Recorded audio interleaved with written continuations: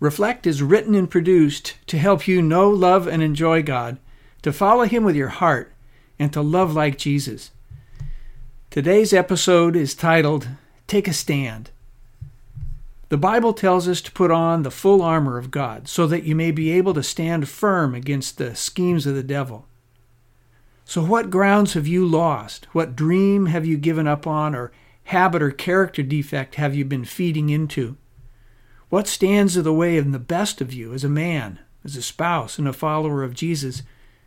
Where do you need to take a stand? To get it back, you'll have to fight for it. And you don't have to fight alone. Every day, Jesus sends us out saying, "Go, I'm sending you out, and I am going with you." Eleazar was one of David's mighty men. He stood his ground in the middle of the field, and the Lord blessed him with a great victory. And I love this guy, Eleazar. He was fighting for his life, for his king and his family.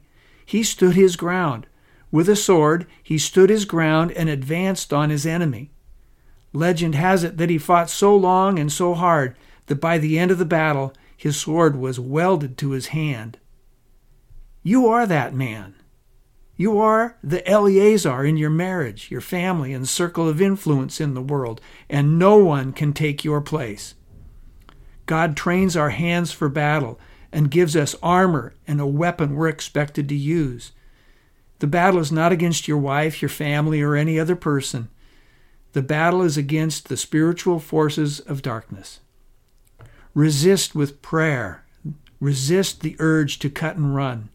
Fight hard and fight long. Take a stand. Some fights are over in a few minutes, while some persist us like a siege. Call it out.